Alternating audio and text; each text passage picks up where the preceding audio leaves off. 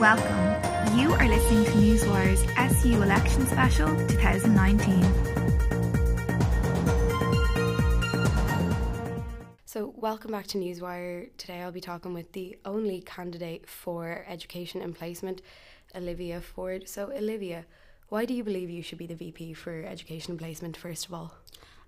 Well, I'm actually doing education. I'm a Bachelor of Religious Education and English student, so I'm doing secondary school teaching.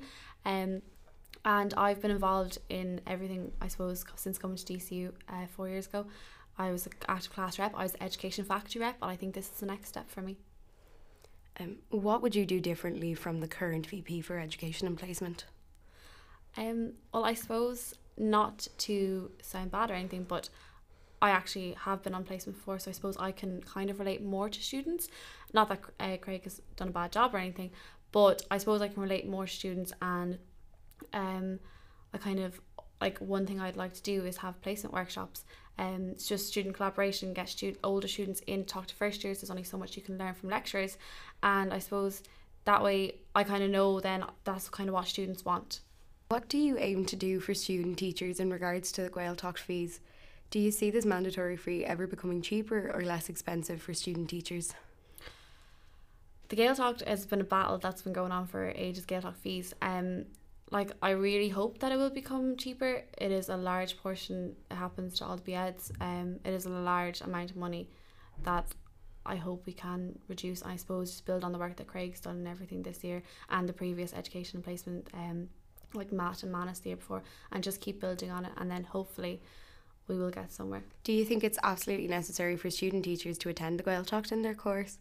As I've heard from many, that when they're down there, they only speak Irish in classes and the rest of the time it tends to be English.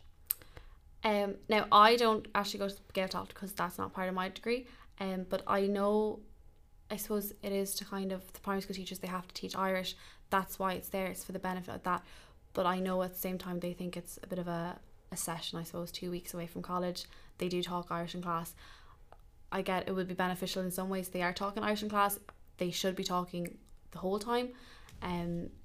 But I suppose that's just the way it is. I wish they did, I suppose, keep talking Irish, and that's what it's there for. Like, how do you feel about being the only candidate in your category running?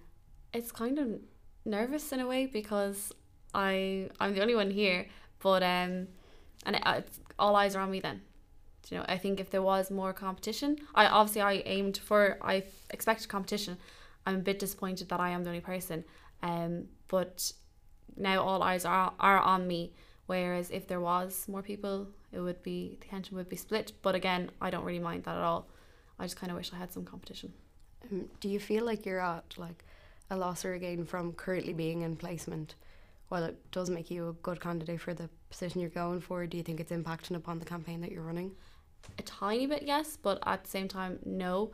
The only issue is that I am in school and like running from school to here to a campaign, but at the same time I've got such a good team behind me, and I can still do loads from school, like social media wise, which is a big part of the campaign. But then it is just, my school is so understanding as well. The vice principal has been like, yeah, you're free to go when you need to. So I don't think I am really at a disadvantage. I wish I was more on the ground, but then I am here most of the time anyway, so